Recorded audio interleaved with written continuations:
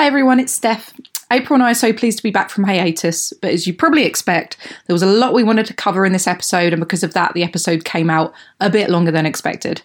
Rather than cutting out April's extended monologue about Shia LaBeouf, joking, I would not do that, we've split the episode into 2 parts. This is episode 1, but make sure you check out episode 2 afterwards for some A+ Twilight chat. Enjoy!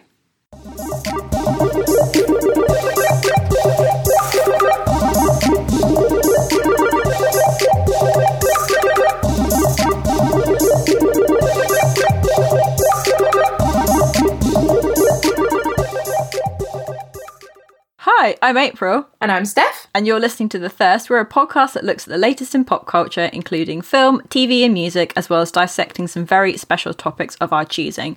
You can find us online, Twitter, we're at The Thirst, facebook.com/TheThirstPod. We're on Instagram at The Thirst Pod as well. You can find us on Podbean by searching for The Thirst. You can also do the same on Spotify as well, and iTunes and Apple Podcasts. And if you want to email us, you can do. Our address is thethirstpod@gmail.com. If you want to leave us some reviews on any of the podcast apps or platforms that you use, then those are always brilliant. If you can subscribe as well, that's the best way to stay updated with all of our new episodes, and so people know that we exist. We also have a blog as well that just gets updated every so often. I'll be quite honest, I haven't done it in a while. We've had shit going on, it's fine. Life, but it's thethirstpod.wordpress.com. So this is episode 43. It's been a while. Yeah, this should be like episode 65, but stuff got in the way, we took a little break. When we entered Pandem life, we were like, oh, it will be brilliant because we can just do podcasts every week. We'll do loads more. And then we did one and then just collectively had like a meltdown. Yes, so this is episode 43 after a hiatus of, what month are we now? We're August, so this is month 5. Wow. Oh my god. Some time has passed. Has it really been that long? Well, we did an episode in April, May, so it's only been a few months really, but in the grand scheme of things. Felt like forever. Where has this year gone? Don't answer. Lovely to be back. Lovely to be back. Do you have any puns for the number 43? I've got absolutely none. Oh, none. Okay. I've got 2 things that aren't really puns, but... Are they trivia? Yeah. So there's that movie called Movie 43. Never heard of it. Have you not? Okay, so it's a really, really awful film in which loads of famous people are doing, like, weird stuff. It's quite famous for just being notoriously bad. Yeah, I've not seen it, but I know of it. It's mad. Can't say we'll be reviewing that anytime soon. And also, the only thing that Wikipedia also told me was George W. Bush was the 43rd president of the United States. So there we go, that's nice, isn't it? That's a big fat note, Celebrity birthdays, though. Well, people who are 43. You go first and I'll see how many I've got. Pretty golden, isn't it? I'm liking lots of favourites, I found. I don't know if you saw that. Lots of favourites, lots of weirdos, just like people I've actually heard of. So I put at the top Alex Skarsgård, who is in fact the second best Skarsgård in the world. He is. I put Alexander Skarsgård's brackets until 25th of August anyway, because his birthday is in 2 weeks, or 12 days. Does that mean I can do him again next episode? Yeah, 100%. He can be on 44 as well. If there's one thing I love, it's doing Alex Skarsgård over and over again. Who else? Shakira. Yep. Don't know why I chose her second. Everyone's favourite Kanye West, who I thought was like 67 by now. Everyone's least favourite Ryan Reynolds. The emo we forgot about, Jared Way. I've got Jared Way on my list as well. Yeah, 43. Wow. Sarah Michelle Gellar. Looking beautiful at 43. Liv Tyler, also looking beautiful at 43. Stunning. Michael Fassbender, who again I thought was probably a lot older by now. He's a hard 43. If you look at him, not aging well, I don't think. Hard 43. Hard 43. It's all that getting naked and... that stress of being nude. And I had Joe Manganiello as well. Oh, good choices. I've got Chadwick Boseman. Oh my god, is he 43? He is, yeah. Mike Shinoda from Linkin Park. Mike Shinoda? Mr. Han. That's not Mike Shinoda, but Linkin Park is great, isn't it? Miss Linkin Park. Wow. Milo Ventimiglia from Gilmore Girls. Oh, yeah. And who was the other one I just had? John Bernthal, of course. Sort of ugly hot. Love him. So there we go. Those are things to do with 43. I'm glad that you get to do Alexander Skarsgård again. I think we've been so long that a lot of... They've aged. People have aged. have aged to 44 by the time we get to them. But yeah, what a beautiful age. Can't wait to reach that myself. What am I talking about? Oh, God. Okay, so news. So many things have happened in the time since we've not podcasted. And we're going to cover all of them. So we did make a list when we were doing prep for this, when we decided, like, oh, should we recommence the podcast? That's exactly how I put it, yeah. It was a very formal invitation. In the post. I started making a list of, like, celebrity gossip we could talk about. One of the things that we'd struggled with since, like, all of this happened was, like, how famous people aren't really doing anything. It was so boring. Just dry. There was that brief period where everyone was having fun on Instagram and then everyone got really depressed, so no one was really doing anything. Everyone was just falling apart, weren't they? Right, and now everyone is, I don't know, back to normal. Apparently, we're all back to normal. Life is back to normal. Nothing is wrong anymore. So I made a list. I've gone through, like, about 70 pages of, like, just Jared and all the other gossip blogs yesterday. So I made this really stupid list, and then we did a short list. We did a short list of the ones that weren't like, this person did a thing. That was 4 months ago. Yeah, I wish I'd kept the list, actually. I've taken them off of our show notes, but some of them were so funny. I just was like, could we talk about that? And then we kept going, like, all I've got to say on it is this one sentence. Maybe not. My verdict on this is he's pretty hot. Yeah, Paul Mescal, we see you. So Hi, Paul Mescal. Okay, so, but in the, 48 hours, week, however long it's been since we decided we were going to podcast again, a few things have happened which we were like, oh, that's perfect podcast content for us. So should we start from the top, the very exciting thing that happened this afternoon? Yeah, we're actually being timely for a change, because usually we're commenting on stuff that's happened like 3 weeks ago. The stars aligned on this. I'm stoked. I'd put it in our, like, potential plan and written, like, brackets, like, if the trailer drops. I just thought it's not going to happen, but the stars have aligned. They have aligned. So this afternoon, we're recording today on the 13th of August, and then this afternoon, I think approximately lunchtime, the trailer for Netflix's The Devil All the Time made its way online. It had been teased earlier in the week with some preview photos in Entertainment Weekly, so we were kind of looking forward to it. Knew it was probably coming soon, trailer-wise. The film itself will be released on Netflix on September the 16th, so we don't actually have to wait particularly long, which is always nice, and we can stay at home and watch it, which that's always cool. It's directed and co-written by Antonio Campos, who directed Christine, which is a film that I think we saw together, didn't we? Yes, we did. Not the Stephen King Christine, but the... No, that was John Carpenter. The Christine, which stars Rebecca Hall. That lady. Yes. That lady. Well remembered. Anyway, it's produced by Jake Gyllenhaal. Hi, Jake. And the film features an ensemble cast, including... Here's the list of people. Go for it. It's pretty top-notch. Okay, Tom Holland, Bill Skarsgård, Riley Keough, Jason Clarke, Sebastian Stan, Hayley Bennett, Eliza Scanlon, Mia Wasikowska, and Robert Pattinson, amongst others. So that's a real who's who of people that we... I don't know, like spending a lot of emotional time thinking about. It's based on the book by Donald Ray Pollock, and it's set in Ohio between the end of the World War II and the beginning of Vietnam War, and it follows a non-linear story of various disturbed people who suffer from the damages of the post-war and crime. I got that from Wikipedia, so it makes no sense. Literally about to say you got that from Wikipedia, because my your word for word there was pretty much that mixed in with a few bits from Vanity Fair. So, well, I should have gone to a trusted source and not Wikipedia, really, shouldn't I? So it might not be about that, but who knows? Who knows? Anyway, what are your immediate reactions and thoughts and feelings to this particular trailer? There is nothing I love more than A, a Southern Gothic drama, B, an ensemble cast, and C, a cast which is predominantly made up of people I wish to kiss. So this is like the golden triangle of everything, really, isn't it? A truly rich text. We've got Tom Holland as, like, good little Christian boy who's starting to lose his faith in God, going into the darkness. But my favourite thing, personally, obviously, is Bill Skarsgård, who is apparently playing Tom Holland's father. Yeah, so I think that the thing I gained from the trailer and then doing a bit of reading about it, so obviously some of it is set post-World War II and then the rest of it's in the build-up to Vietnam War. So I think that Bill Skarsgård will be playing Tom Holland's dad in flashbacks. I mean, I know that Tom Holland is young, but I don't think that he's young enough to be Bill Skarsgård's The maths would be a bit off, wouldn't it, if Bill Skarsgård had Tom Holland when he was, like, 7. I mean, he's tall, but it doesn't mean he's a dad, so... Dad tall. Yeah, I'm so excited. Accents everywhere, especially Tom Holland, who has clearly spent a very long time honing this accent, and it feels very believable.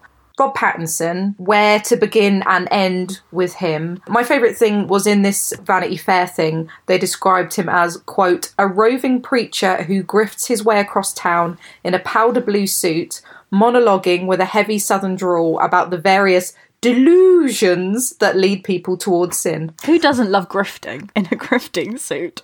Grifting, suit, monologuing, weird accent, sounds pretty much like... I will tell you right now that I am into the suit and shirt combo. It's a very frilly shirt, and I... love a frilly shirt. One of my favourite things in the world is when Robert Pattinson insists on doing an accent. We've waxed lyrical about it on this podcast, actually, a million times. Just constantly a point of contention between us. I mean, I watched this a few times as well. I think the best thing is that this came out when you were in a meeting. Oh my God, I was so livid. I was in a Zoom meeting as well, so it's not like I could even, I was on camera. Watch it on the sly. Yeah, I just couldn't watch it on the sly. I was climbing the walls. I was literally attached to the ceiling at one point because everyone else was reacting to it and I couldn't. But yeah, I'm so stoked that we've got like a month until we can watch this. It's weird, isn't it? Because I feel like we went through a period of not really having any new, especially film content to sort of work our way through. We were initially, weren't we, just catching up with stuff that had already come out that we might not have seen. But there has been a few things over there's suddenly so much coming out. I've got a load of TV stuff as well that I've, mainly American TV that's come out over there and hasn't come over here yet, but is due this month. It's so exciting to have stuff again. It's nice to have stuff to look forward to, especially because, things are opening up a little bit, but trying not to do too much. So it's nice to have a reason to actually stay in and watch something new and interesting as opposed to rewatching the same things over and over, which I'm not adverse to. But this looks like it's going to be a riot. I particularly like Sebastian Stan with a little paunched belly. Oh my God, Crooked Sheriff Seb Stan. Especially as I'm at this stage, I'm not sure if I'm going to get the Falcon and Winter Soldier this year. Who knows at this stage? This can be a little top up. It can be a little top up. I also love the fact that it's sort of like that Vietnam War era. I'm really into that stuff. April, if there's one thing I know about you is that you love the Vietnam War. I just love the Vietnam War. Honestly, she just talks and talks and talks about the Vietnam War. Constantly all talking the time about it. Doesn't shut up about Vietnam War. Yes, so I think it'll be good. I'm really looking forward to it. And we haven't got to wait very long, and I'm really glad that this happened today of all days. Woohoo! On to another thing that has been unravelling over the last few weeks / months, which I am very excited by, is Megan Fox, who is extremely someone I can't help but love, who has been dealt a very hard hand in this industry. She was treated like shit by Michael Bay. She's never been given a chance. She was great in Jennifer's Body. Thank you for coming to my TED Talk. Megan Fox is brilliant. And we've spoken about her on this podcast before, about how much we think she is an underappreciated, underutilised talent. So back in May, Megan publicly split up with her husband, Brian Austin Green. They've been together for quite a long time. Around the same time, total curveball, Machine Gun Kelly, who is someone we have not discussed on this podcast before, released a video for his song Bloody Valentine, which featured, I can't even say it with a straight face, it featured Megan Fox. Excitement all round. And he posted loads of outtakes of them together on Instagram. And I think it was pretty much a given from the get-go that there was literally Instagram photo chemistry going on. I could tell through the photos that they were doing a bonk. You could just tell. It's just very exciting. So that was back in May. And then on the 16th of June, Machine Gun Kelly tweeted saying, I believe these are lyrics. I'm not... Did you verify it? No, I didn't bother Googling it, but I'm hoping that if they're not lyrics, this tweet literally makes no sense. So he tweeted saying, quote, "I'm calling you girlfriend, what the fuck?" And then he put life imitated art on that one. So, makes it cringe. It is a bit cringe, isn't it? They were also pictured holding hands and making out in public, which pretty much gives the whole game away. And then a week ago, Megan tweeted a lovely picture of her and Machine Gun Kelly, whose real name eludes me. Who knows? Do you want to know what it is? It's Colson Baker. He is such a rich white boy, isn't he? Colson, right? Megan and Colson, I'm just going to call him Kelly, tweeted lovely picture of them together, and the caption was, "Achingly beautiful boy, my heart is yours." Jesus Spoken Christ. like a true mum. And then... So, yeah, pretty much giving the game away, but Megan Fox and Machine Gun Kelly appear to be dating, and I think we're actually surprisingly here for it. Okay, so we've definitely talked about how much we like Megan Fox, and as more time passes, I just feel so extremely fond and warm towards her, because She's I feel great. like she's just lovely. Like, Isn't she? she's just great. She, as we've said, we've mentioned before how much we enjoy Jennifer's Body. I also think that she's so good in New Girl. Yeah. She was in a season or so of New Girl, and she's just so brilliant. And She's also, great. I don't know, I just think she's been dealt a shitty hand in Hollywood, and it's just nice to see her doing stuff. But also, Steph, what are your thoughts on Machine Gun Kelly? So, I have been trying for a long time. I have said that Machine Gun Kelly is A, quite laughable, and B, just disgusting, and I would go absolutely nowhere near him. But I am here today to swallow my pride and admit that he might be like ever so slightly sexy. I think he's cute, man. I mean, if you watch him in a video talking, it's like, no, okay, turn that off. But there's something about him. I'm so embarrassed to admit that on audio. Yeah, so am I. It's fine. But the thing is, if I think too hard about... Do you remember there was that video where he went to that record company's office and, like, played them his new song, and he's, like, dancing on the table, and it was, like, the most embarrassing thing ever. Awful. Yeah, if I think too hard about that, I feel slightly unwell. The illusion, yeah, the spell is broken, isn't it? But together, as a couple, they are so hot. Yeah, I feel like her hotness, like, evens out all of his perhaps less interesting qualities. Ironing out his flaws. Yeah, 100%. She's like looking at the sun. It's ridiculous. She's so gorgeous. And she's a good mum, and she's an actress. She does all these things. I assume you saw the Brian Austin Green sassy, salty tweet, which he... not a tweet, Instagram. Really stupid response to her Instagram thing last week with the achingly beautiful boy. He posted a photo of their sons and wrote as a caption, "Achingly beautiful boys, my heart is yours." Firstly, just like, sore loser. Secondly, I really fucking hate this aggressive bad mother angle. I just think that's so petty. It's so needless, because it's like, I think when I looked, I think they'd been together since about 2004. I think Brian Austin Green's slightly older than Megan Fox. Yeah, because she's not that much older than us, is she? No, I think she's 33, 34. I think Machine Gun Kelly's 30. He is not 30. Yeah, he is, according to the internet. Look, Timothée Chalamet gets away with his ludicrous behaviour because he is basically just out of nappies. But this guy, he can't be 30 and, like, dancing on tables Well, in, that's what like, he does. record label offices. That's not acceptable. Yeah, so the bad mother angle, I think, is, like, so needless and so pointless, because that relationship obviously came to an end for whatever reason. And I think for me, whenever Brian Austin Green, because I think he's done a couple of interviews where he's talked about how he's, you know, really disappointed that she's moved on so quickly. But I mean, like, and Don't be salty. what's quickly? Like, what is time at this stage? Firstly, what is time? Time doesn't mean anything in 2020. And secondly, this extremely rings of, and I'm saying this from personal experience, exes who are grumpy that you have quote unquote found someone too soon. And what they actually mean is, I'm annoyed I didn't find someone first. That's not the way round it was supposed to be. So if he'd found someone first, I'm willing to bet he wouldn't be posting salty Instagram things about Megan Fox. Can I just read you a quote that Megan Fox said about Machine Gun Kelly? Yes. So at the end of July, they did a joint interview on a radio show. I think they've been working on a film together, which I think is how they met back in March. So they did a interview together on this particular radio show, which is also hosted by the director of the film they're both in. So she's talking of the director. I was like, who's going to play this role? And he was like, oh, we just got Machine Gun Kelly. And immediately I was like, uh-oh, because I knew I could feel that some wild shit was going to happen to me from that meeting, but I wasn't sure yet what. I just felt like deep in my soul that something was going to come from that.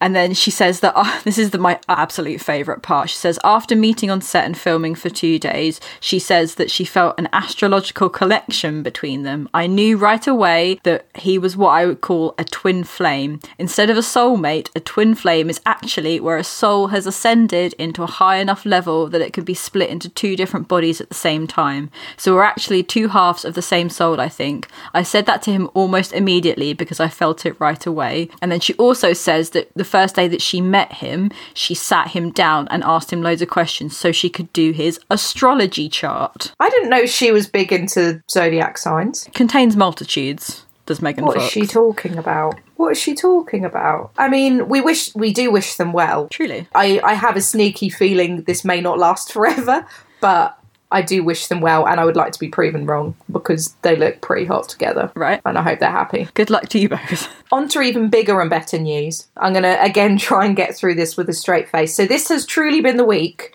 of Cardi B and Megan Thee Stallion. Nothing is compared. Nothing else has dominated my brain except from The Devil All the Time when it dropped today. So that's sort of maybe knocked it off the top spot. But this is something we've talked about pretty much constantly for the past few days. The single for WAP, which translates as, quote, wet ass pussy, or, in brackets, the censored wet and gushy, which I think that's is worse. so much worse. I think that's worse. Wet and gushy? I don't like that. Also, they say gushy, but there you go. Maybe they're northern. So, the song and the video for WAP dropped on the 7th of August. It's the lead single from Cardi B's second album, which is due out this year, which is very exciting.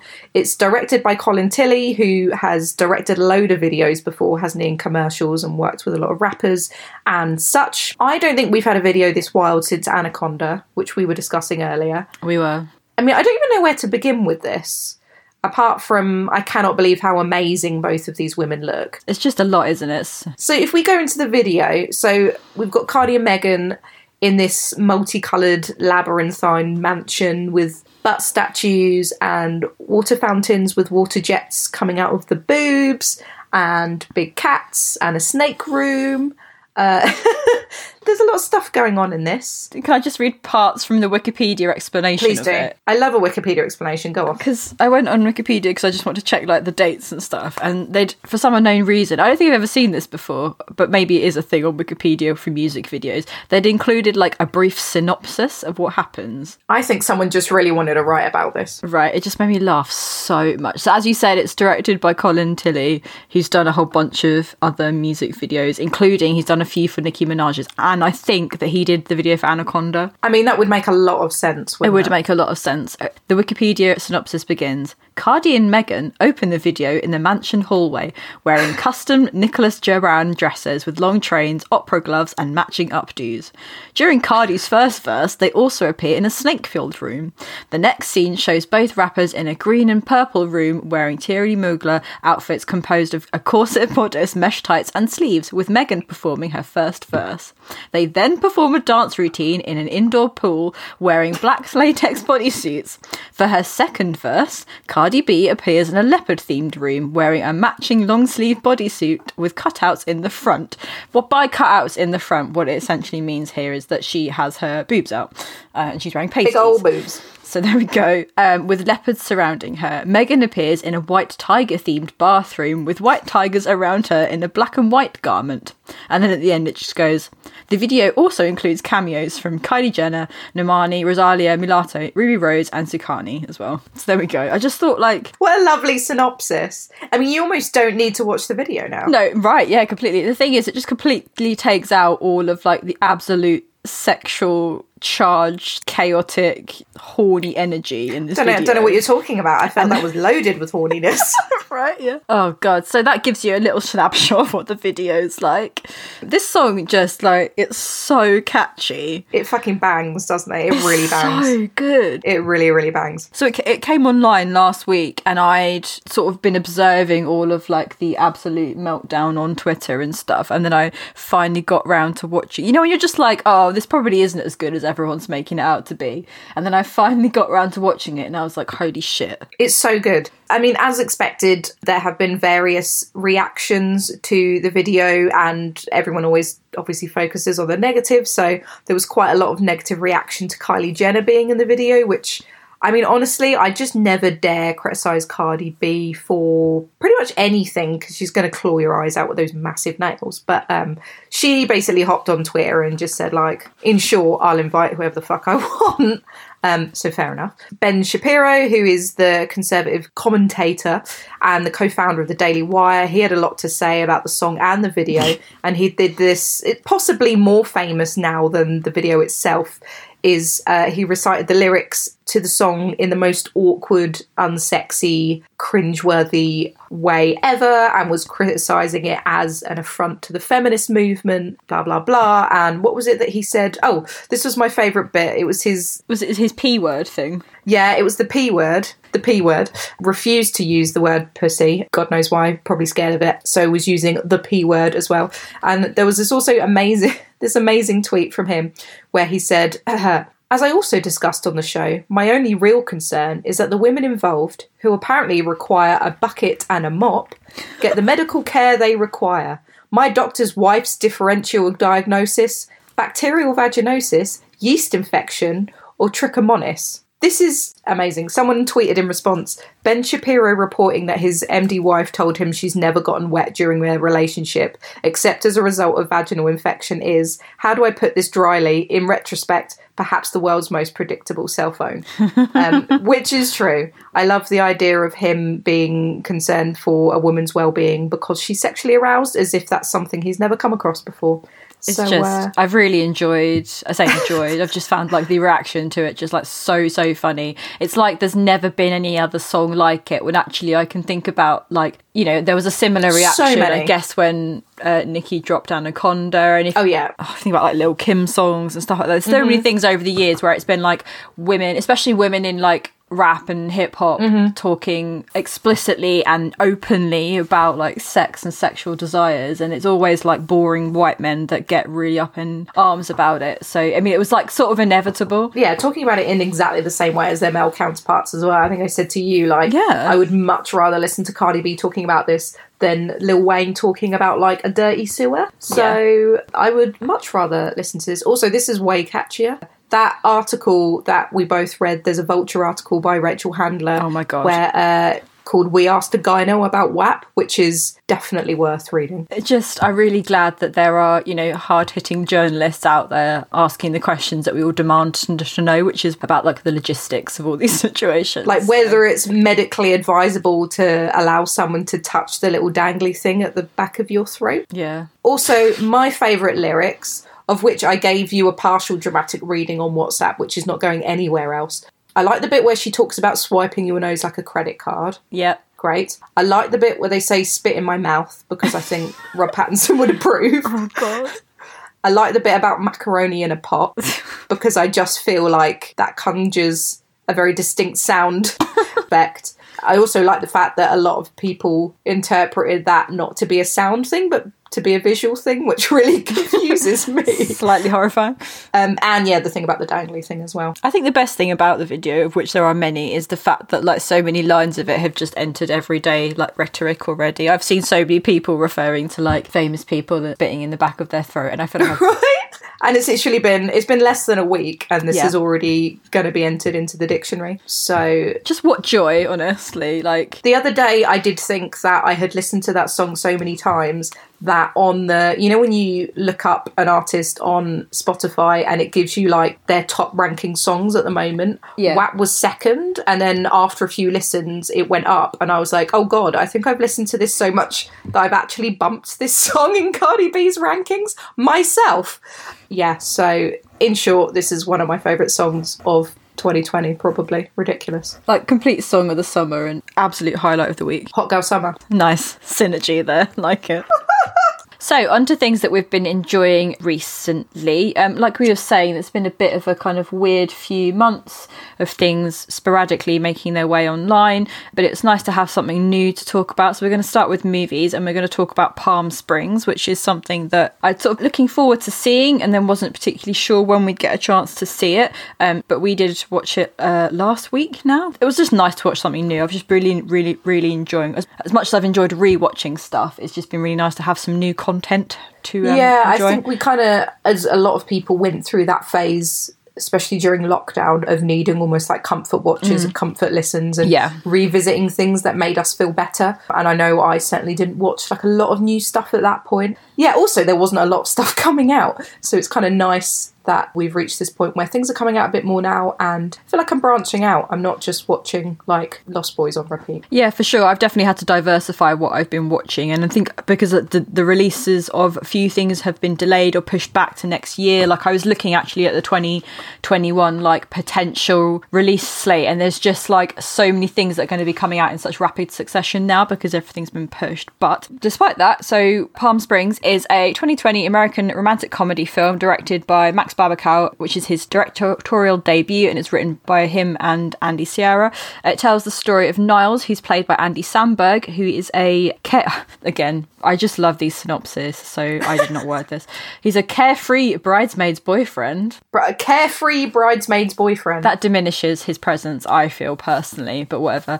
So it's Niles and Sarah, who's played by Christine Milotti, a cynical maid of honour and sister of the bride, who get trapped repeating the same day at a wedding which takes place in the California desert.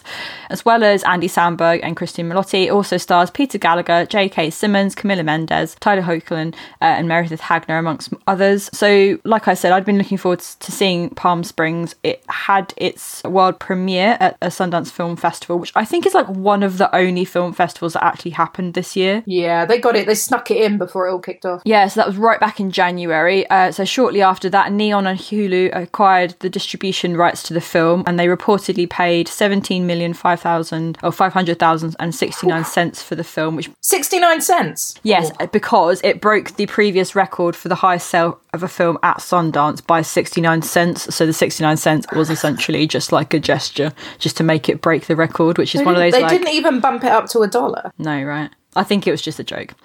So it debuted in January, was looking forward to being released, and then obviously lockdown and pandemic, blah blah blah. So the film was released in select theatres by Neon and digitally on Hulu on July 10th, 2020. So it's sort of been pushed to a more video on demand streaming platform release rather than in cinema. When we were watching it, I was actually thinking that this, for me, and I think in a couple of articles that I've read and a few other podcasts where they've discussed it, they've said something similar, which is this for me is like a perfect film that like you would watch on demand or watch on streaming. Like, I'm a really big Andy Samberg fan, so I probably would have gone to see this at the cinema regardless. Would you seen it at View for £5? Yeah, 100%. But actually, it like makes sense on a streaming platform. Mm-hmm. And also I feel like as well, it's one of those weird pieces of like depressing the stars aligning, I guess, in that like, because the film itself, do we need to do a spoiler warning? Little spoiler warning. Spoiler. Moderate spoiler warning. So the premise of the film is that it involves a time loop. So it's got a time loop narrative, kind of like Groundhog Day, but not really. But it has that same kind of repeating the same day over and over. And there's something kind of funny about the fact that it's ended up on streaming during a pandemic when a lot of people can't go out and do anything, and every day essentially feels the same. Yes, we have been living on our own Groundhog Day. Absolutely. Is basically it. And that's like something that you like completely can never have predicted, but it is this sort of weird piece of kind of, I don't know. The irony, right? That is the dictionary definition of irony, isn't it? So you mentioned that this is not necessarily something that you would have ordinarily watched. No, so off the bat, I do not really... I mean, I don't like saying I don't do rom-coms, because that I don't like the idea of saying... You just sound like a wanker, don't you? Like, I don't do this. I don't regularly watch romantic comedies, particularly. I've probably watched about 2 this year. They're just not my go-to, really. So there's that. And also the fact, and I'd said this to you, I can sort of barely tolerate a time loop / Groundhog Day narrative just because it stresses me out so much. Possible exceptions being Russian Doll, and there's an episode of Supernatural in season 3 called Mystery Spot, which is amazing. But I think it's like part stress inducing and part the fact that it has been used a lot. Mm-hmm. Like, it's a very well-known trope, isn't it? Yeah.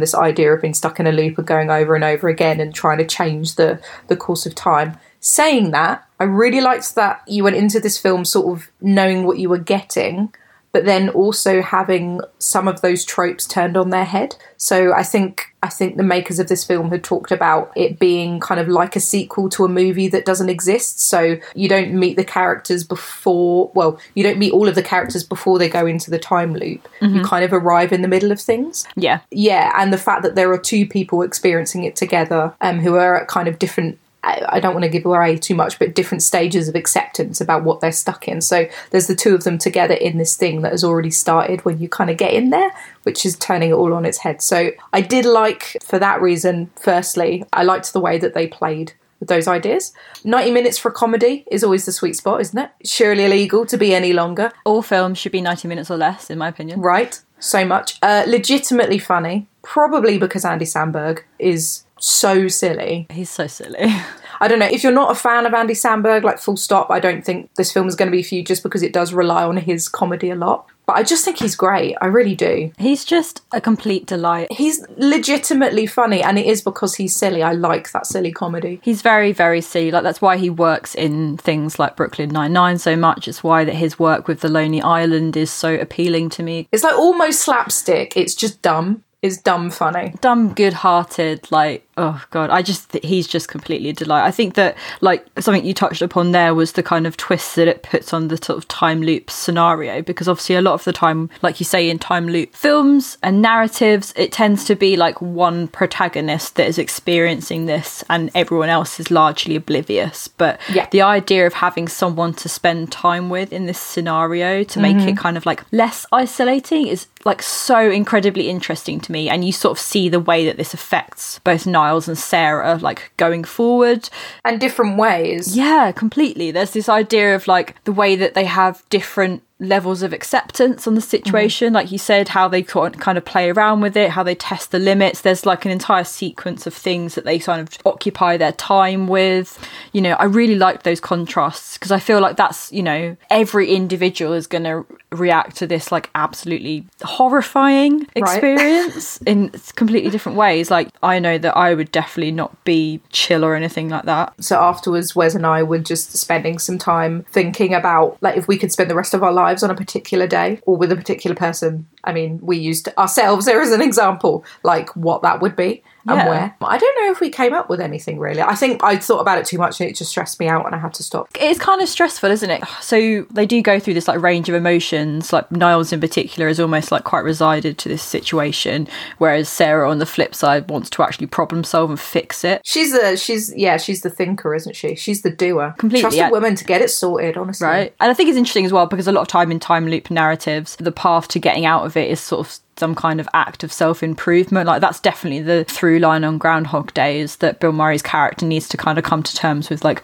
being less of an arsehole and just generally being nicer and sort of changing his ways. I think they address that as well. Like Sarah says, like, I think we have to like do something selfless in order to... Yeah, and she like tries it out and it doesn't work, and then it's like, oh, okay, cool, that's just not the... I might just go read some books and work this out logically. Yeah, completely. And I think that the idea of setting it at a wedding as well, there's a lot to be said there about, like, I think I'd read an interview with the director in which he sort of talks about how the idea for the film itself came from when him and his writing partner were at a wedding in Palm Springs, and they were just kind of talking about, you know, what it would be like to be stuck in the scenario of like constantly going to weddings all the time, which I think when you get to your 20s, you know, especially your late 20s, you do find that you will suddenly have a flurry of weddings. I don't ever see that as a particularly negative thing, because I love weddings. Yeah, I mean, we love a wedding, but again, they're stuck in a day which should be like one of the best days ever. So you're like at a wedding. Weddings are great and very upbeat. You're in a beautiful sunny spot. There's a swimming pool. There's alcohol. It's full of really nice people. There's kind of a dream day. You're on holiday, basically. So they're living a really lovely day over and over again, rather than just waking up on Groundhog Day in somewhere mundane. Yeah. And yet you get bored of it pretty quickly, even in that instance. Absolutely. And I think that kind of links to that idea of like the idea of marriage as being a time loop. I don't know, I just thought the execution of that was just like very, very interesting, and it was like a complete twist, I suppose, on other time loop movies. The only other film that I could think of that it reminded me of a little bit in that sense was About Time, which is the Richard Curtis film with Rachel McAdams and Donald Gleeson. Yeah. I don't know, I just really liked it, and it just definitely felt like the type of film that you could go back to again and again and like take different things away from, because I feel like the more I've thought about it in terms of the narrative and the way that played out, it made me kind of want to go back and kind of see if I could pick up on little like pointers towards how things are going to go. I hate the idea of like calling something like the perfect lockdown film, but this definitely does tick those boxes, I feel like. It would have been even funnier if it had come out when we were in full lockdown. Jesus, right. The irony probably would have been too painful to even imagine. But this, coming out at this time when we've just been through that was like a nice little slice of fun with a certain amount of familiarity, certain amount of shaking things up with a really nice sort of sweet ending. I really enjoyed it. So during this sort of weird period of lockdown, non-lockdown, not really seeing each other properly, meeting from a distance, we have done a lot of like mutual watching of stuff, but then we've also been working through things individually as well, and there are a few things that have come out that ordinarily we probably would have covered on the podcast, but we are now not going to go back and do because it's too much, April. It's too much. Time has passed, but we just did want to shout them out in case anyone thinks like, why haven't you watched that thing?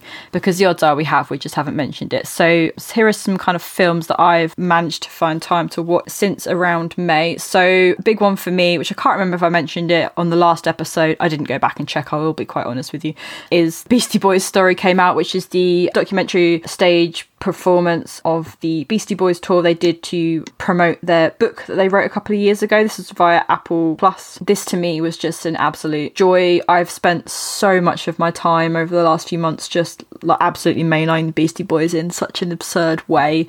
They are very dear to my heart. I didn't get the chance to go and see any of the theatre performances they did of the book, so it was a really nice opportunity for me to watch that. It's also directed by Spike Jonze, who's one of my favourite directors and a frequent collaborator of Beastie Boys, so that was a delight. We watched Extraction, which was the Chris Hemsworth. Oh God, we did, didn't we? Being an action man. It was fine. The fact that I forgot about that is... I think my review of it was like, sure, why not? Bit awkward in places, fancy Chris Hemsworth. Completely. I also watched Da 5 Bloods on Netflix, which was the Spike Lee Vietnam drama. It's amazing. Obsessed with Nam. I really just, hey, it's an interesting period. Nam.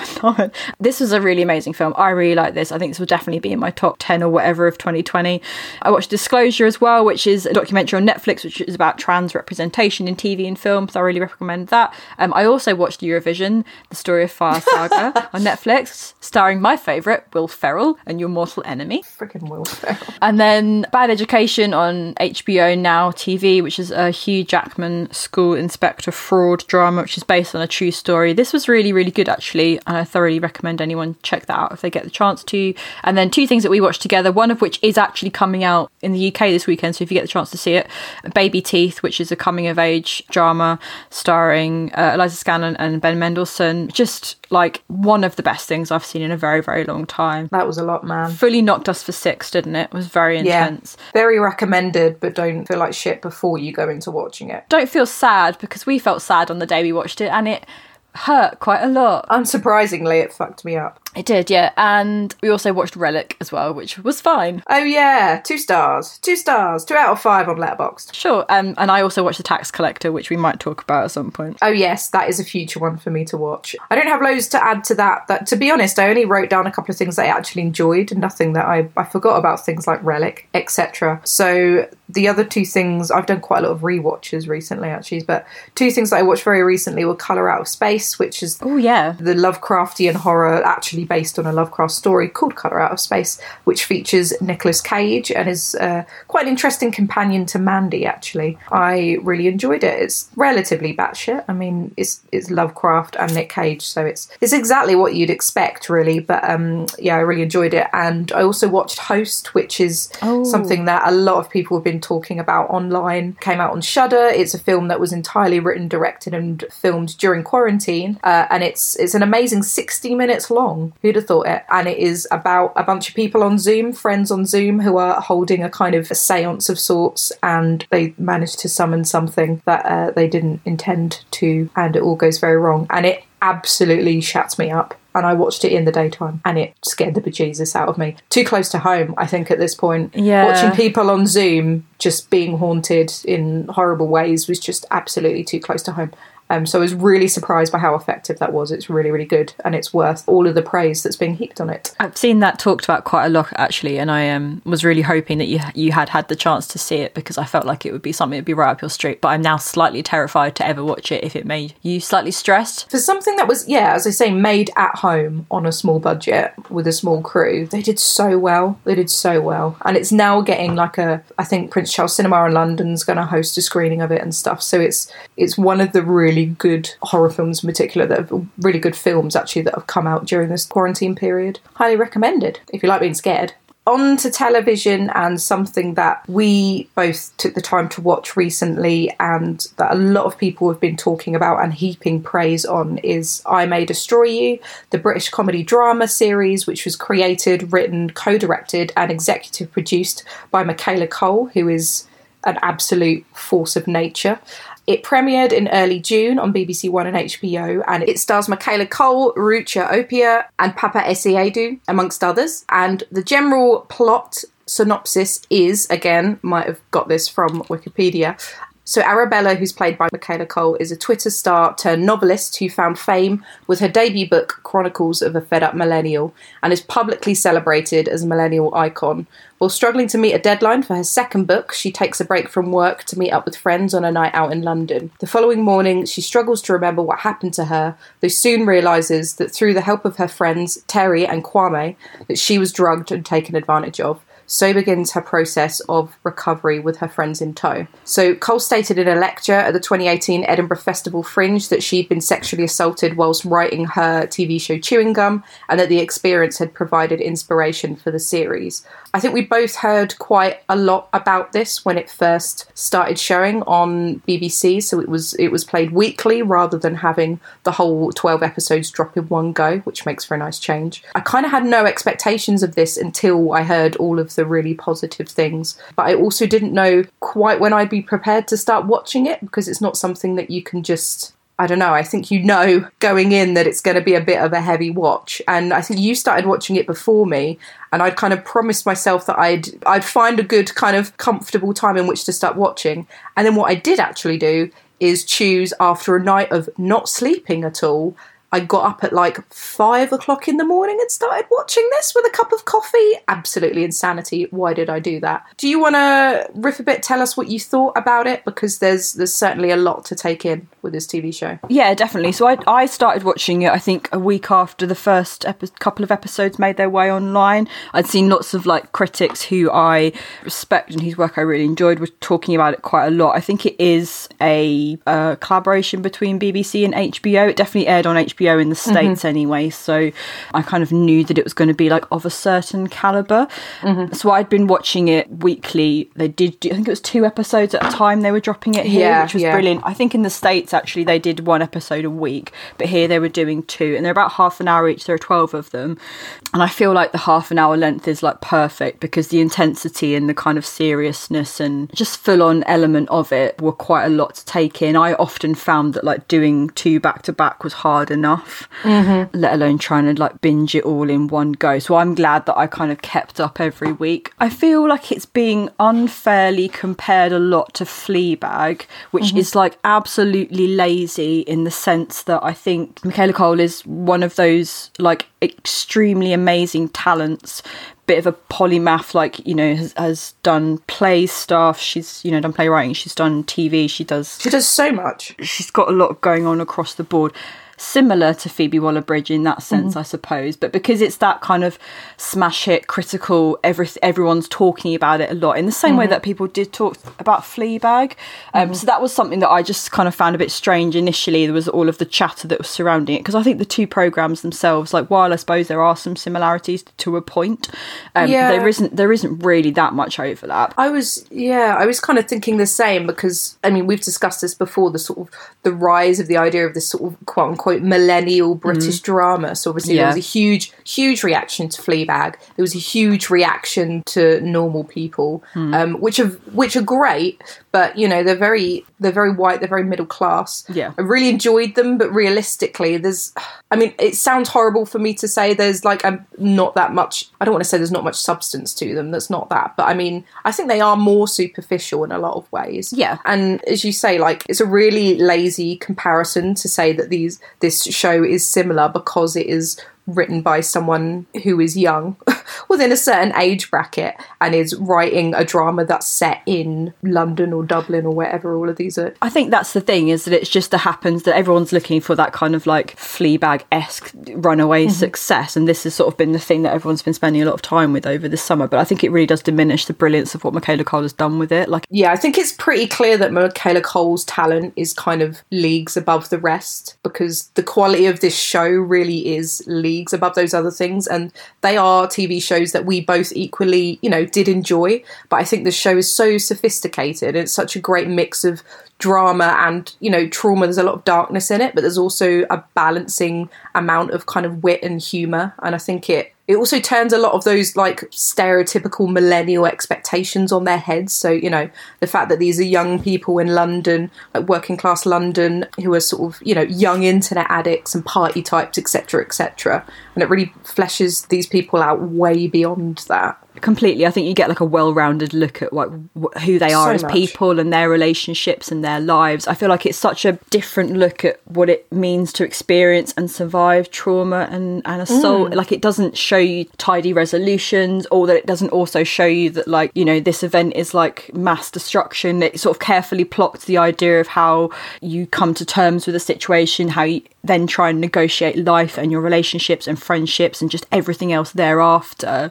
And I think that's been what I've really enjoyed, sort of the discussion surrounding, is actually how it's sort of quite refreshing. And like, it shouldn't necessarily have to be refreshing, but, you know, it's just, we don't ever get the opportunity sometimes, I think, to sort of see these things on screen, or then have something on screen that then triggers these discussions about things like consent and stuff like that. Do you know what I mean? And I think that one thing I kept seeing come up a lot online was the discussion about the contrast between like the British handling of a situation versus anywhere else, i.e. the States, especially when it comes to the reporting of the sexual assault and the way that the police officers handle the case and, you know, everything thereafter. There is quite a contrast between that. The other thing I found very interesting as well, so you mentioned that it is particularly rooted within, you know, London as a space, which I think was really lovely to see actually at a time where, like, I don't even know when we're next going to go to London, you know, so it was kind of nice to see, especially East London and like Soho and stuff like set around there. One thing I kept seeing come up quite a lot actually, which was sort of strange and made me feel quite uncomfortable on a few levels, was the fact that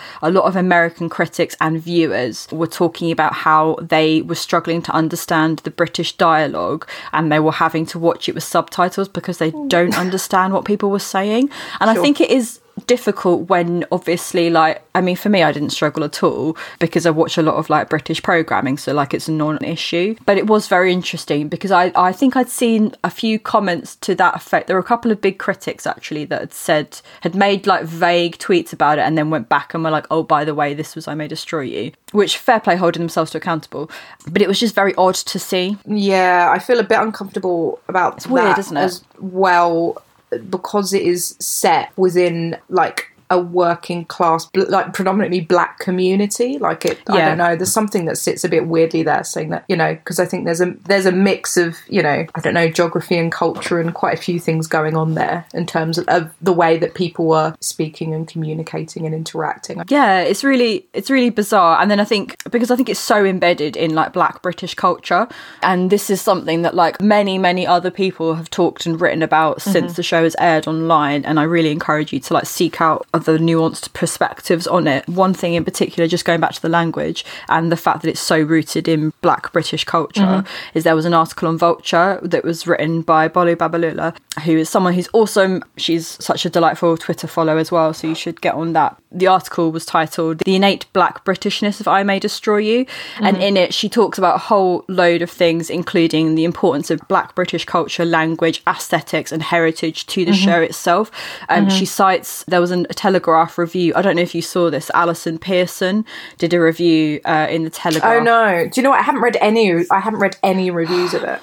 This particular review, she basically was sort of praising it, and then she says how she was like, oh, the fact that they're black is irrelevant, which for me felt really backhanded and dismissive. And in this article, Bolu mentions this, and she says, the texture of I May Destroy You, a complex tessellation of contradictions, layered convergences and multiple conclusions, is hinged on black Britishness. It is innately connected to it, sophisticatedly woven themes of consent, sexual politics and social media's power to amplify, soothe and subsume are not presented within a neutral vacuum, but rather within a specific black British sphere. And like, I really encourage people to read this article in particular. We'll link to it because it was just so interesting to read, especially when I'd had my own slight misgivings about the way that people were reacting to sort of like the language and just like the real black Britishness to it. And I suppose it's because I suppose culturally in the UK we're often bombarded with things from abroad, i.e. the States, particularly when it comes to representations of black culture. So it's really interesting to see the way that when it happens from the other direction, so like showcasing like Black British culture and then it being exported to the US, how it's received that end, if that makes sense. So I found that it was just really, really, really interesting. It's and it taps into a lot of conversations that a lot of people have been having in recent months in much more eloquent ways. Completely. And I think that like it's really easy to kind of, there were elements of like Arabella's life and her friendships and stuff that resonated with me. Relate to, yeah. It's relatable, but it's also a very specific experience. Completely, yeah. There were just sort of a few things that I'd kind of be like, oh yeah, I definitely, you know, recognise that in people I know or blah, blah, blah. But then a lot of it was just sort of like not within my cultural wheelhouse because it's so embedded in a particular culture within the UK. And that's just brilliant. Like, it's why it was so wonderful to watch, because you just don't ever get the opportunity to watch something like this on such a mainstream level that's getting such critical praise. And I think that's just the brilliance of Michaela Coel, I think, is that she manages to sort of like take something that's sort of quite a heavy and intense topic across the board as well, not necessarily just the assault itself, you know, like the repercussions and the way that it fractures your relationships with friends, and then the things that are going on in your friends' lives as well, you know, like it sort of mushroom clouds out. And I think that, I mean, there were 12 episodes in this, and I don't think there was any episode where I was like, oh, that's rubbish. Like, there was just 12 consistently different, tonally independent episodes. You know, my favourite, or not my favourite, but one I enjoyed particularly was the sort of the flashback episode where you go back and you see Arabella and Terry when they're kids in high school, and you see there's another Theo, I think, is their friend who's from high school, and you sort of see a bit of Theo's background as well. And like going back to how it completely nails British culture at that time, like because we are a similar age to Arabella and Michaela Coel, there was just the soundtrack in this is like insanely good. The soundtrack is very good. There's like a trifecta of songs in that like flashback episode, which I listened to a podcast and they were like making reference to one of these songs being like, oh yeah, like it's an old British dance song. And I was like, no, I don't think you understand like the cultural legacy of like Flowers by Sweet Female Attitude. Like that is, so is that, there's like the Girls Like Us by B15 Project, there's A Little Bit of Luck by DJ Luck and MC Neat, and then Baby Cakes oh my by God. Three of a Kind. And you know, I was listening to the playlist earlier and I was like, this just takes me back to like such a specific, it's a very specific period of time. It's like school. Little things like that. Yeah, it's like the absolute like use of musical cues to just tonally take you back, and I just think that shows you attention to detail in this. I was really blown away by it. Like, I think I knew a little bit about it going in, and I didn't watch any of Chewing Gum, so this was my first experience of Michaela Coel's like work. I mean, I started watching Chewing Gum and I got about halfway through. I need to finish it, and I did really enjoy it, but this does feel like it's just, I don't know, just leagues above, really. It's so sophisticated, and as you say, like, I think I went into it feeling like it would maybe be a more straightforward narrative that focused on a very specific traumatic event. But actually, you know, you follow Arabella as she puts these pieces together. But during this journey, she's also unlocking other memories that she has repressed. And as you mentioned, you know, like times from school, times with her family. She also experiences other traumas that on surface might seem, I don't know, smaller than the bigger narrative, but they are actually just as impactful and just as damaging. And then you also have these other experiences that her friends are going through. And there's this really nuanced examination of consent, not just related to the rape that Arabella experiences, but also other scenarios like having a sexual partner remove a condom, which is something that I've spoken to friends about before who didn't realise that that was rape, or being raped or sexually assaulted without penetration, you know, or being sort of duped into a threesome. Basically all of these grey areas that I feel like are rarely discussed in depth. Yeah. It was so, I don't know, so refreshing and so eye-opening to see that. I mean, I have to say it is very, I mean, it's funny, and as you say, it's, you know, it's quite nostalgic in places, but it is also very traumatic. So I think it needs to come with quite a big trigger warning in that respect. Yeah, completely. Like, it's one of those things where I feel like it's absolutely worthy of everyone's attention because it's so brilliant, but I also like really encourage people to approach with caution, and also to like maybe read up on it a bit, because I don't think that you will ruin your enjoyment of it by reading synopsis or anything like that. And I do think it is one one of those things where actually knowing a little bit about the content is probably worthwhile, just for your own kind of like well-being and safety, because I think that there were parts of it where I definitely just felt like really unsettled and really shaken by it. So anyone else that may have experienced anything that's happening in the show itself, I think would probably have quite a visceral reaction to it. So definitely approach with caution. I have to say that the main friendship group as well between Arabella, Terry and Kwame is so fully fleshed, so rounded. Arabella is not just defined as a victim, and you've got Terry, as you said, as the best friend who's desperately trying to support her friend and also feels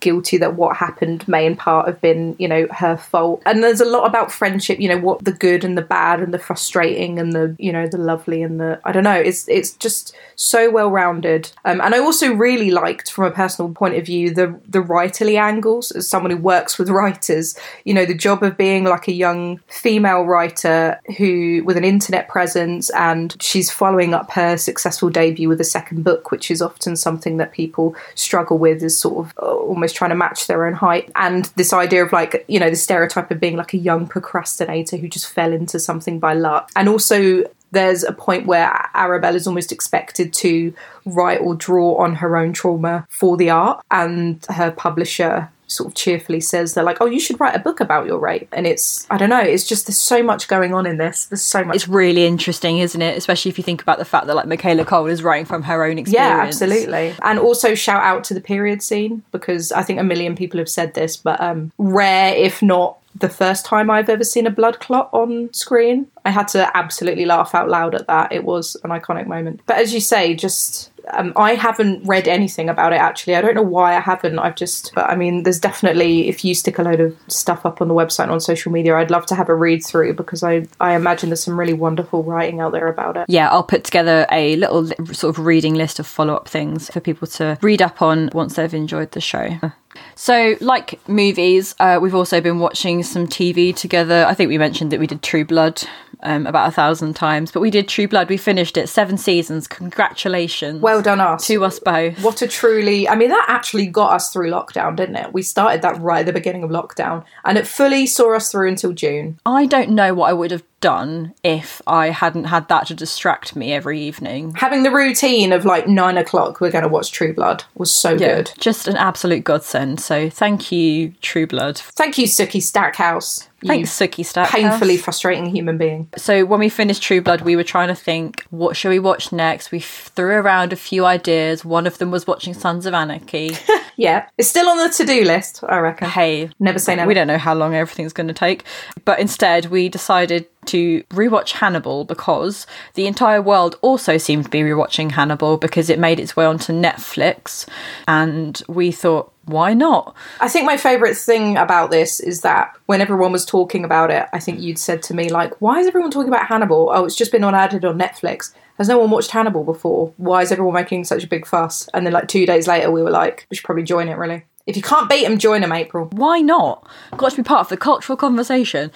So we're doing that. We are, how many episodes into season 3 are we right now? I've lost the plot. I actually can't remember. 4? Yeah. 5? I reckon like 4, 5 max. So we've been doing that. Initial thoughts and feelings on experiencing Hannibal again.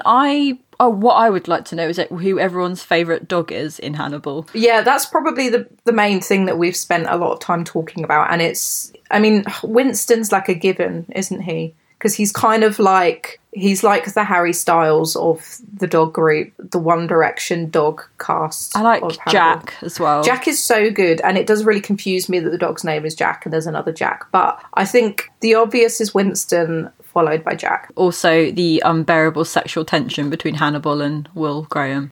It's poetry. Yeah. Also, why Hannibal is at every situation. And no one seems fussed. I don't know whether I'd just taken this. I mean, maybe I did feel this frustrated last time and I just blocked it out because the entire TV show is just equal parts entertaining and just absolutely horrific. But I don't remember getting as frustrated about the fact that Hannibal just gets invited or turns up to random FBI scenes all the time throughout the first 2 seasons. He just lets himself in with his own key, basically, doesn't he? So I watched the first season and then half of season 2, and I can't remember if it's because at the time I think I watched it weekly. Maybe the parallels weren't as obvious. It wasn't like, why is he here again? But that was definitely something that we kept picking up was like, why is he here? He's only a psychiatrist. Like, why would you invite a psychiatrist to this situation? I mean, there are no ethics in this show. No. No one unethical. working for that team is following any protocol. No, fully exploiting Will Graham at all costs. You should all be fired. Yeah, Jack Crawford's got a lot to answer for, I think. So maybe we'll do like a nice little roundup when we are finished with it. Do a Hannibal deep dive. We'll do a Hannibal deep dive, we could do. And then after that, we can just become a full Lost podcast. Oh my god, I'm so excited. Can't believe it. Dream come true. Get to rewatch Lost. We're going to rewatch all of Lost, so maybe we'll, do some Lost episodes. Not Penny's boat. Not Penny's boat. I have inexplicably watched a lot of TV. You usually don't as well. I never do. It's really funny because when I think about when we did this podcast in pre-pandemic times, I would have watched like one TV show ever, and you would have watched lots of TV, and then I just would have watched lots of films. But of late, I've just been blasting through TV. So a few things I've watched. Never Have I Ever, which was on Netflix, which is the Mindy Kaling produced teen comedy. We did also watch Normal People. We haven't talked about it on the podcast. Oh yeah, we did. I've just written here, horny Irish. Yeah, they're the two things. That's like my favourite. If you want to get on me on board, it's Horny and Irish, really. Horny and Irish. Enough people have spoken about it. I watched The Last Dance on Netflix, which was the Chicago Bulls and Michael Jordan documentary series. I watched The Babysitter Club as well, which was just wonderful. I'm fully obsessed with Betty, which is HBO. It's on Now TV, which is about a skate crew, the skate kitchen in New York City. I watched all of season 2 of What We Do in the Shadows as well, which was lovely. Lovely. I watched Devs on BBC, which like made my brain melt. I forgot about Devs. Oh. Yeah, so I watched it right at the start of lockdown because I'd been really impatient and had downloaded it all while it was airing in the States. And I think it came to the UK around my birthday. And by that point, I had just finished it. And it just made... It was like, I really enjoyed it, but I also watched it at probably the worst time I should ever have watched any piece of Alex Garland content. It was quite a lot. They never leave me feeling particularly happy and can't say so. zen. They just filled me with anxiety and doom. Yes, absolutely. So that was a poor show on my part. And then I also watched the Showtime documentary series Wu-Tang Clan of Mikes and Men. Oh yes, yeah. I watched half of that and then I went to bed and Wes finished it, which was... Me and Wes have had many conversations about it. It was wonderful. I bet he has. Ran off without me. Adding to that, I did also watch Normal People with you, and I did also watch Devs. Wes and I finally watched Carnival, which is something that we've mutually said that we wanted to watch for perhaps forever since the dawn of time. So really glad that we finally watched that. There's only 2 seasons of it before it was fatefully cut short. It's brilliant. It's so good. I loved it. Fully exactly what I wanted it to be. We rewatched Spaced inexplicably for a bit of a laugh, and Wes has been watching Peep Show as well, and I drop in and out of it because I think I just don't deal very well with cringe, you know. Do you not? No, just can't really deal with cringe. So I can sort of watch a Peep Show like maybe twice a week and then I have to have a break from it because the cringe makes me want to, I don't know, peel my own skin off or something. My favourite thing about Peep Show is that, so Peep Show, one of the writers, Jesse Armstrong, also is the showrunner on Succession, and I've been rewatching Succession actually. That's a really important thing I should have mentioned. Of course. And I really enjoy making the connections between Peep Show and Succession because there are occasionally little bits of dialogue from Peep Show that like creep into Succession, which just fills my heart with joy. I love it. That's so, yeah, I do still need to watch Succession. I'm so sorry. One day. One day. I got into watching Catfish in the mornings at one point as well, so that was good fun. And I also recently watched I'm Not Okay With This on Netflix, which is like a short, I think it's 6 episode sort of high school / coming of age / supernatural sci-fi thing with Bev and Stanley from It. Randomly, they're both in it. I can't remember their names in real life, IRL, so sorry about that. But I watched that in about, I don't know, 3 hours, and that was great, so I really enjoyed that. I think that's pretty much it that I can think of off the top of my head. Good little haul. Yeah, definitely. Hello, me again. This is where we decided to expertly slice our episode in half to give you a bit of a breather before we head into the main event. When you're ready, hit download on part 2 of this episode and join us in the company of Bella Swan and Edward Cullen in the town of Forks, Washington. I assume you know exactly what I'm talking about. Bye!